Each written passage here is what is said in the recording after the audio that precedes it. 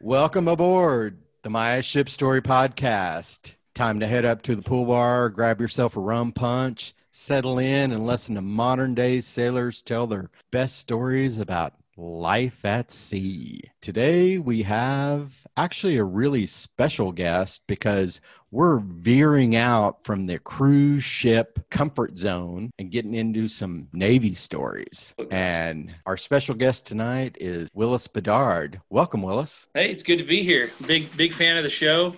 I love the keys getting thrown off the ship story. That's probably my favorite one so far. What is that, Yes. Nightly Driver? What is behind your head? Michael Myers. That's awesome. That's Oh. my next TikTok thing. I'm gonna Wait, two guys that are super into Halloween, Scott and Willis. oh my really goodness. Yeah, Oh, man. Willis is into Halloween. nice. Let me pull it up. Yeah, he So- just so I made just- his own coffin. Yeah. Oh, nice. Yeah, We I pulled actually out, have. I used to design haunted houses, big commercial haunted houses and stuff. We used to go get real used. Oh, nice. Oh wow! Oh, I dig it. Yeah. That's yeah. We used to Wow. go get, okay, this is weird, and I'm sure they're haunted, but they were used military coffins that have been outdated. So they would give them to us for like $10. So, that we use those. Wait, for wait, haunted wait. houses. What do you mean used? So I can actually explain that one. Okay. So when someone is transported home, Uh-huh. when there's a fatality and someone's transported home, they have a series of what are called deck coffins. You get transported home in that. They do the military honors in that. But when you actually go to your hometown, if you don't get buried in Arlington, then they'll take the body and put it into a different coffin or something selected by the family. okay. So that's probably what he means by used. Right, but the idea of a used coffin is really creepy. Yeah, That is just ooh. yeah, and it's Who cares? just think about how big a coffin is and how not used it gets by the military. Right. They don't have just, hundreds of thousands of these things just sitting in warehouses all over the world. They use about, I couldn't tell you, but probably about 1,000. But that makes more sense. How that works. If the military reused the coffin, that's like fine. That makes sense, But to sell used coffins just seems a bit. Whenever they update the current coffins they use now are different than the ones that they had even when I was in service. So the ones now have like cooling boards built in and everything. Wow! Better preserve the body. There's me as my zombie. I like it. My girlfriend does makeup and stuff like that, and she did something the other night that I thought was terrifying, but I let her sleep in the same bed. I love it. Was it something to do with makeup or some kind of a sexual position or? Yeah. Okay. She's not down here, so don't pull any. But my house, actually, this will be our 24th year that we cover our whole house and our front yard. You can't see anything unless you come inside, but it takes me about 3 weeks to build the maze. Wow. And I've got sound systems, smoke machines, lasers, and it's not Snoopy at all. Like, I go for crying. I don't care who they are. I don't care how young they are. I want crying, and I want people falling down the driveway. And I tell the crew that comes in, look, if someone cries and falls down the driveway and their candy spills, take the candy, dump it in our candy pot, and keep going. That's right. That's right. Everybody knows us. My goal with the coffin is to actually reach out of the coffin and try to steal candy and bring it back in. And if I get caught, I'm just going to come out of it and start screaming, maybe with one of these masks on that you got back there. Yeah, I think you guys need to hook up there on Halloween. Need to get together. Are you in Oklahoma? I'm in Edmond. You're in Edmond? Oh, man. Yeah, we can make this happen. Yeah. Do you know the mask that you got to wear if you go to a store and stuff? Like everybody's got a mask up? Nope. I do, but nope. Oh. Well, so my mask that I have that I wear out to stores and wherever I'm going and stuff is only from here down. Okay. It's that whole deal. So I what do you have against the forehead? I'd just wear that. I would just wear that as it is. I've thought about it, but if you're covered up the whole way, I've tried it a couple of times, but they they have to identify you partly somehow. So I'm like, well, crap. But I saw Jamie Lee Curtis wearing this mask, so I'm like, I gotta find it. So I found it, and it covers right here. It's just this part of Michael Myers, but it's great. I like to just like go into like buying stuff, and I'm just like that, and they're like, it's really creepy to try to give you like they don't even want to look at you. Okay, guys. I think we could go on Halloween. I think we could let you two go on about Halloween for the rest. Damn it. Well, maybe we should get this episode out just before Halloween. Yeah. Well, hey, that would be great. That would be a good. Yeah. Just make sure you guys see my TikTok because it's all I stand by for my Halloween stuff. Yeah. Well, we're going to ask you: is there any personal items thrown off a carrier? Well, off of a carrier, I wouldn't know. I didn't really go on a carrier that much, but yeah, all the time we're throwing. We get real petty out there over dumb stuff. I know the one guy actually got kicked out of the Navy playing a joke. He was taking out the trash one night, and I know that we're not supposed to litter in the ocean or whatever, but this was like 14 years ago, and things were a little lax back then. But this guy, he as he threw the trash off the side of the ship, he kind of like pitched his voice to sound like he was yelling far away, like ah. And then of course the splash came, right? Yeah, exactly. Man overboard, right? And so the splash came, and of course everybody freaked out. I saw him do it, so I thought that was pretty funny, and I didn't think anything of it, and so I just kept walking about doing my own thing. And then all of a sudden the man overboard drills started going on, and I was like, oh man, that's not good. Oh, wow. What is the signal? On the cruise ship, it's Mr. Mob, man overboard. What is it for the Navy? It's just the general alarm comes on, and there's a guy that comes on, and he just says man overboard, and then the ship starts turning, and if you don't grab something real quick, you're gonna get pitched on your side, or something's gonna fall on you. Wow. So you got to kind of look out. So what type of ship were you on? So I was in a mobile security unit. So we went on everything except for, some of our guys would go on carriers, but not really. We just got attached to different groups that were going through like what they would consider high risk areas. So if you got an American vessel going around Somalia, there's probably going to be pirates. A team of guys that are hanging out, waiting. That's what most of it is. It's just. And how big are those ships? Like how many people are on them? Oh, they can be as small as a tugboat all the way up to an aircraft carrier. I mean, if it's considered a U.S. asset or carrying U.S. assets, that's where they'll deploy one of those teams. And the ships that you were on, what size were those, more or less? All of them. You did them all different. I was on the Catawba. I mean, some of them are even civilian ships. Occasionally, very occasionally, if it's a U.S. born cruise ship going through like the Suez, right? Occasionally, a team will get dispatched out to that, but I didn't get to do that. I was upset. I always seem to miss that cut by like one. You're in trouble, you can't go. So yeah, that would have been a very different experience getting on one of those cruise ships. Well, I talked to some of those guys, and they were like, honestly, it wasn't really fun because we weren't allowed to participate in anything, and they were basically just escorted back to their assigned living quarters if they weren't out at the gun post, which temporary gun posts are they're not fun. No, I can't imagine. Usually out in the sun somewhere. So, Willis, did you have a story that you wanted to tell, or can I suggest one? You can suggest one. I don't know if I'm going to tell it. Well, we've been talking about the ship fires, and you told me that great ship fire story. Oh, yeah. Can you tell that one, or do you want to tell something different? It's up to you. So yeah, I mean, I can tell you what had happened on it. I can't necessarily produce a lot of names because some of those guys are still in the Navy. No names. No names. But I thought it was great. Yeah. So unless you're on a cruise ship, then we want everybody's full name. Right, address and social. Yeah. So so I can tell you which ship it was because this one caught fire a lot apparently. As I was reaching out to some of the guys trying to get a hold of them to figure out, hey, like this is what we're doing and whatever. Can I use your name? And they're like, no. But there was the MV Virginian. Okay, so it was one of those ships that has like two cranes on it and it self unloads. And anyways, one of the things that occasionally will carry is it'll carry a bunch of munitions and stuff. Now it doesn't always carry it. So, if you're a terrorist listening to this, please don't go bomb that ship because you think that it's got something on it. It probably doesn't.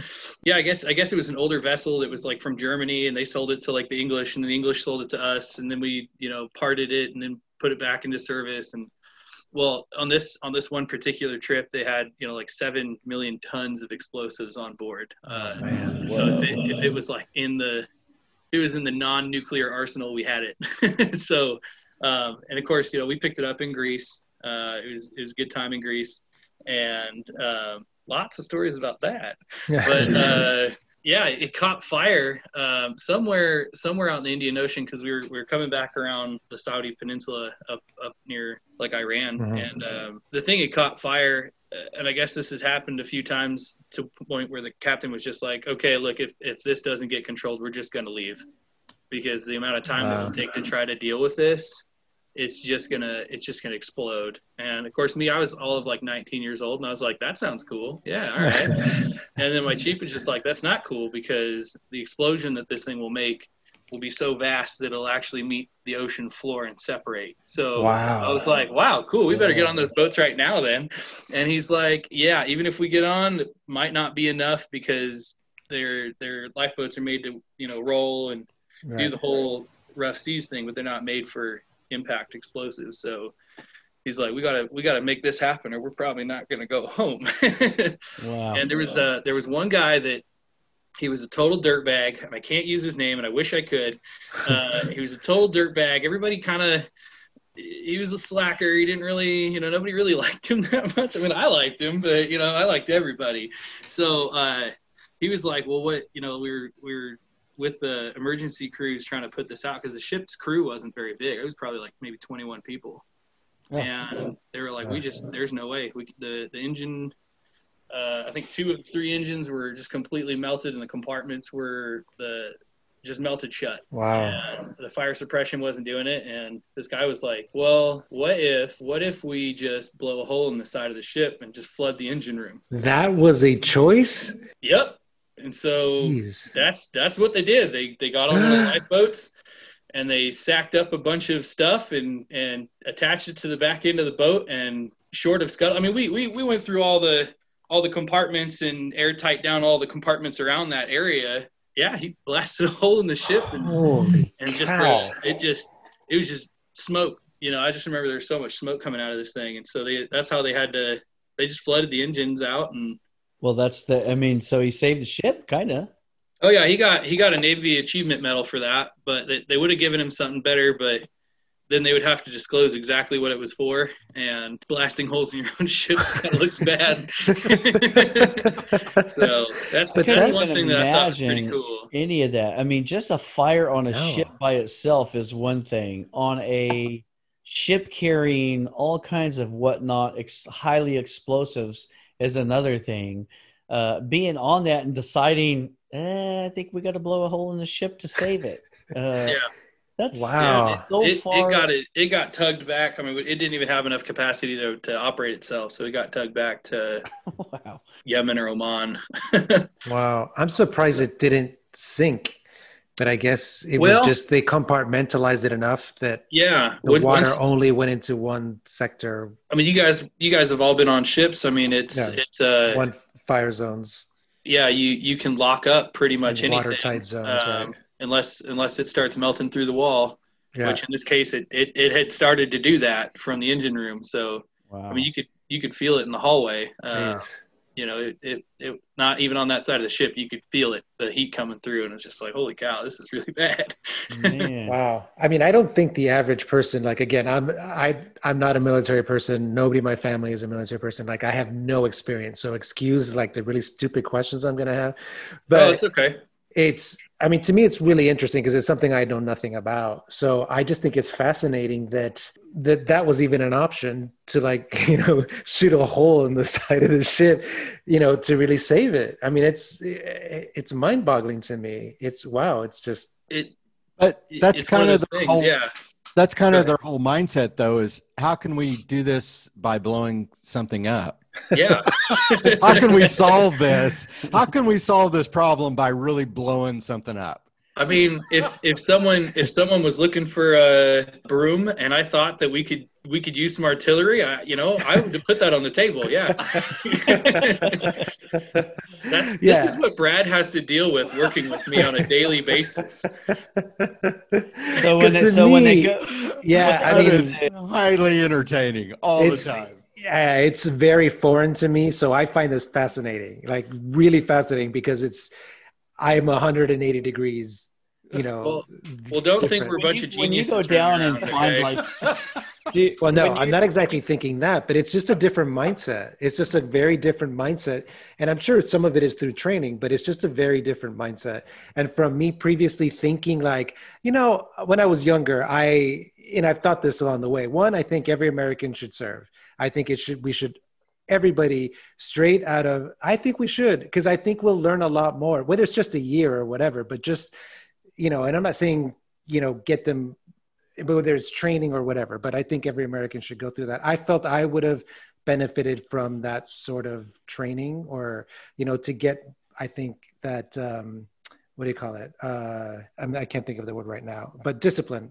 I could have used that discipline. I still think I'm not very disciplined, but I always thought if I would have served anywhere, it probably would have been the Navy. I just found that the most interesting. But now hearing some of this stuff, I'm like, I don't know if I really. I don't think if you're in the Navy, you get to sing the song "In the Navy." No, yeah. We hear well, that. No. I think it's a great thing by just looking at Israel, and everyone has to serve. A lot of the positions were those really hot Israeli girls. That oh my goodness, I got one of those. The immigration. Have you guys been to Did you guys do? Well, no. Oh God, no. Did you guys do Israel? Did you guys clear Israel? I've been to Israel. I didn't do clearance there, but I've been to Israel once. It was the day after. I don't remember who was the last Israeli prime minister had been murdered, and it was 1995. I don't remember which one it was, but the ship that I was on stopped in Haifa that day, and I went ashore. And it was really weird. It was really, really weird. You could feel the tension, and you could feel the somber mood anywhere you went. It was just really, really bizarre. I think it was Menachem Begin. Was it? I don't remember. I think so. But let's get back to the hot Israeli immigration girls, because you're bringing us down. Yeah, no, the hot Israeli immigration girls, I'm going to tell you from experience. Now, I know my girlfriend's like holding her breath and going to scream at me when she hears this part. But it's not what you think. They do tear gas testing all the time. They're like immune to it.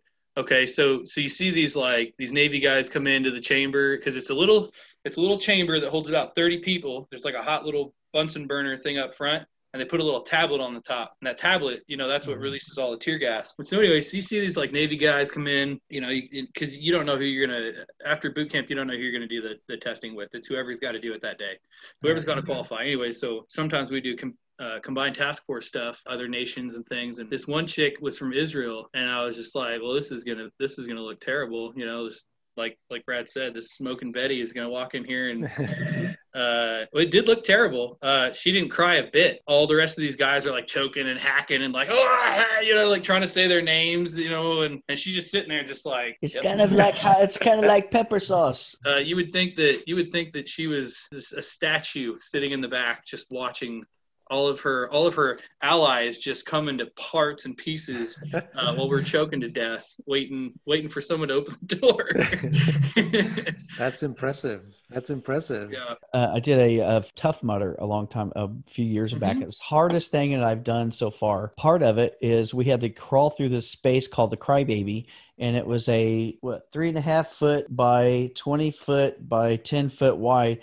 And it was filled with tear gas, and you had to crawl through the thing. And we're crawling from and throwing up and stuff, and you get through it. And I mean, it's just, you can't see anything because your eyes are stinging and you're closing and you're bumping into everybody, but didn't like that. Then we had to go get tased and stuff. So, okay. All right, Willis, tell us a story. No, I thought you had one in your pocket that you were going to tell. I do. And where my pocket is, it's upstairs. So that's why I keep looking around and waiting for somebody to come down here and interrupt me so I can tell them to go get my bag.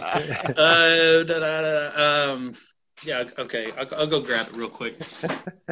Okay. I'm going to go grab a glass of wine. I can see why you like listening to him, because I'm really engaged and I want to hear more. Like, I can't wait, because I'm just not a military. God, I don't know. I don't hear military stories. Like, I have no idea. We've only scratched the surface. Oh, I know. I can imagine. But I'm like really excited to hear more. I think this is going to be a 2, 3, 4 part one, because I'm just going to have so many more questions. And I've got it. This is something. Okay, go. So, oh no, he's here, Brad. No wine for Brad. Oh, we're doing a beer timeout. Hang on, beer timeout. Yeah, beer timeout. Oh man, the love boat. No, I do find this interesting because I'm really interested to hear this sort of perspective that I've never talked to anybody about. So it's really interesting to me. Oh, get ready. Yeah. But what I find funny is Brad saying like the hot Israeli girls, and I'm thinking, no, I want to hear about the hot Israeli guys. That's what I want to hear. They got them. Yeah, I know they do. It's right up my alley. I don't play ball for the other team, but you know what? I know a good-looking guy when I see one. There's like this view that the public has of the military, right? And you see all these commercials of like, the few, the proud Marines, all that stuff, and all these like war movies they make. If you ever get a chance, I'm gonna do a plug for Vet TV right now. Go watch some Vet TV, and that's what it's really like. A bunch of gross frat boys doing machine gun stuff, and it's not what you think it is, and it's not what it used to be. Yeah, it's called Vet TV. You'll watch about 10 minutes of it, and you'll be like, okay, there's something wrong with Willis. That's fine. So but like, one of my high school what's the friends. best war movie you've seen that you feel is the most accurate, if any? I got a long list of ones that aren't. Yeah, I'm just assuming they all aren't, except the one that you're gonna say. Jarhead is probably The Hurt Locker. That's a good one. Yeah, I saw that. The Hurt Locker is pretty accurate because there's always this one person that you just cannot stand, and then there's another person who's totally rad and awesome to hang out with. And I've got stories about both if we're ready to go back on. We're on. We never left. We had one guy, and he was the worst. He was the absolute worst. You've met him, actually. You've met him in a bar. He's the guy who, I was a Navy SEAL. No, you weren't. Oh, gosh. You know what I mean? Girls, if you're listening to this, you've met at least a dozen of these. And so this dude, I met him. I'll never forget the day I met this guy. We were getting ready to graduate boot camp, and one of the other department brought in this kid. I won't say his name. They drag him in, and he just throws the RDC just throws this guy at the foot of our RDC because they were friends. And he's like, okay, wait. What's RDC? Recruit Division Commander. It's a drill sergeant. Right. Okay. Navy's version of a drill sergeant. So their drill sergeant brings in this dude and just throws him at our drill sergeant's feet. And he's just like, I'm sick of this kid. I can't get him out, but he sucks. Get rid of him. Wash him out. And he left. That's all he said. And we were like, why do you bring him in here? Like, this is 418. Like, we've got all these, we've done everything right this year. And they're like, okay, they want to wash him out. Let's start exercising. And I was like, oh my gosh, we just did this.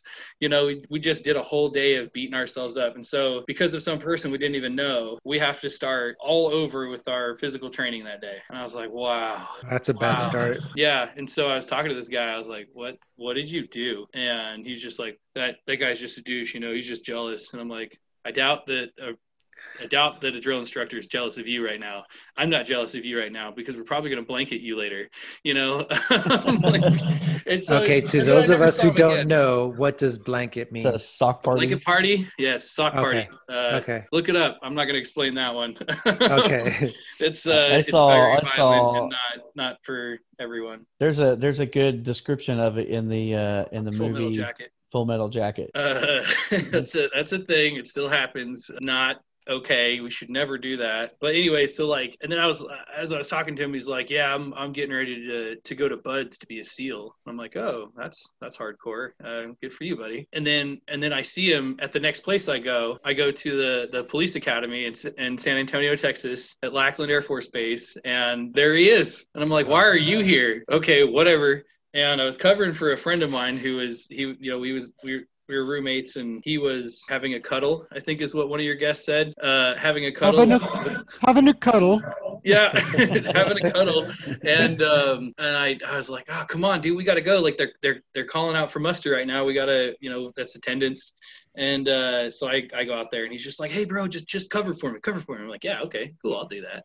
And then, they say my name and my name is Bedard. And so his name at the, starting with an H, is somewhere way down the line. So when they said his name, I was just like, here. And the guy behind me is like, hey, wait, stop. That guy said here twice. Oh, what are you doing? I turned back and I'm like, dude, I don't know what he's talking about. Like, what? And so, yeah, they started over. And sure as shit, it was this Pettit guy. This dude behind me. That's just another term. Anyways, this guy behind me. And there was the same guy that I saw in boot camp. And I was like, really? This dude? Oh, come on. And so that started some troubles with us. And so we get to this, I get in trouble. Obviously they go in, they find out what my buddy's doing. And of course she gets in trouble too, cause she's supposed to be on duty, and yeah, there's all that. And so we're all sitting there for our disciplinary review board, and I'm looking over and this guy is there. And I'm like, why are you here again? And he's just like, oh, he's one of those guys that couldn't clean his room. And so anyways, we get into this. He's the Fernando. He's the Fernando. Yes. Fernando. Yes. That sounds about right. We're going to call him Fernando. So it's me and my buddy and his girlfriend and Fernando. We're all chilling, waiting.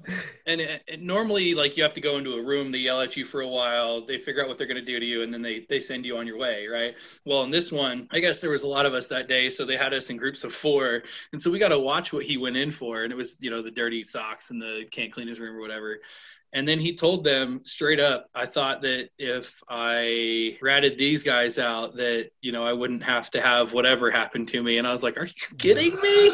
Jesus. What a douche, boo. Yeah. And so there'd be my friend go up and they're just yelling at us. And I don't even remember what all they said. And they're just yelling at us. And one of the senior chiefs that was there, he was the chief at the time, he was talking about my dad and I guess he knew my dad or something like that. And I was like, oh, great, here we go. Because my dad's like uber Marine Corps, hardcore, like lives and dies the whole thing. Yeah, whatever. That's his life. That's cool. And so I was like, all right, lots of rhetorical questions. And then he's like, because in school you have like one chief that kind of goes along with your class and whatever. And so he's like, your class chief tells me you're just the funniest guy on campus. And I'm like, straight face, nothing. And he's like, well, come on, let's do it. That I later found out this came from a movie. He wanted me to tell him a joke. And so I was like, and then like there was just quiet. And I was just like, well, this is awkward. Do you actually want me to tell you a joke, senior chief? And he's like, well, come on, we're waiting. And I had to say it because it's the only one, because he was going to make me do something. I either had to sing a song, tell a body part, or, whatever. And so the only one I could think of was, what do you call a black man who flies a plane? And he freaks out, right? He freaks out. He starts losing his shit, and he's white. And he starts going nuts. And he's like, are you kidding me? And the guy next to him is like, hard Italian, and the 3 people down the row are all black. And he's like, are you kidding me? Are you going to tell a black joke right now? Are you going to, and just started yelling. And I was like, see, chief, what do you call a black man who flies a plane? And he's like, I don't know, Bedard, but it's probably the end of your Navy career. And I was like, a pilot, you racist? And he came out just swinging at me, and I just, oh man. And so the other black guys are laughing because clearly I just got the best of him. And Chief Guglielmo, I can say his name, was just grabbing a hold of him and just yanking him back, and they're like, get the hell out of here. They got rid of us, and they didn't get us in trouble for what we were in trouble for. So I guess we got off on that one. That's a good story. Yeah, I thought I was going to tell a black joke on your show, huh? I was nervous. I was nervous. Like, okay, I was like, yeah, I'm going to have to edit way back here. Yeah, I was a little nervous, but I am glad that that was a very good story. Yeah, I made him out to be a racist in front of his peers, and that didn't work out. So, it sucks though. I found that guy again. My second deployment, he ended up in my unit, and he remembered that. What are the chances? Is that pretty common? Good? It is pretty common good. To run so you guys have this on. This is something that's similar between the Navy and civilian ships. Mm-hmm. Each person is an interchangeable part. Right. Okay. Yeah. So like you don't change. It's not like an airplane where they arrive and then the whole crew gets off and a whole different crew gets on. It's you're there for your time, until it's time to go to another place. Yeah, that's exactly the same as what we do on but we talked about this. Willis and I talked about this. The thing that's very different is that it is so much harder to get rid of people in the military. Really? Whereas we work really hard to get rid of people that were not good. And we could get rid of them very anybody who wanted to get rid of somebody would get rid of them. They would either set them up or they would just figure out any simple excuse and just get rid of them. And they would be gone. Yeah, and they'd be gone right away. Whereas the military, that doesn't happen. That's surprising. Government, like if you're trying to get rid of somebody from local, state, or government, it's government, you have to go. Well, but you're talking about a political thing rather than the military. It's a lot easier to get rid of a state worker than it is anybody in the military. Well, that's what I was going to say. In the military, it's federal. Like you have to show cause, and everything is so regulated and guidelines. I would think that within the military, you wouldn't be able to set somebody up to fail. Oh yes, you can. Well, that's what I thought. Yeah. Oh yes, you can. There's countless ways to set someone up to fail. Right. That's corporate America. That's no different. I'm not going to say that I've done it, but you could set people up to fail. The problem is and younger guys, it takes a while to learn this. That person that you just set up to fail isn't going anywhere. They are the warm, like especially when you're younger, when you're that when you're that E1 to E5. That person isn't going anywhere because they're the warm butt in that seat that they need to toe the line wherever that goes. Like it takes $40,000 when I was in, and that was during the surge. So it was easy to get us in. It takes $40,000 to get someone from their house to their first assignment. Oh, because of all the training, all the stuff that you have to do. So it's the food, the housing, the so insurance. They're looking at it from a cost perspective of what it costs to train, get somebody hired and trained and set up.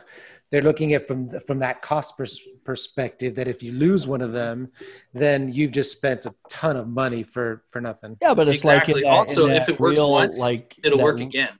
That real life movie that was probably super close to the military stripes, you get free food, free clothes, free.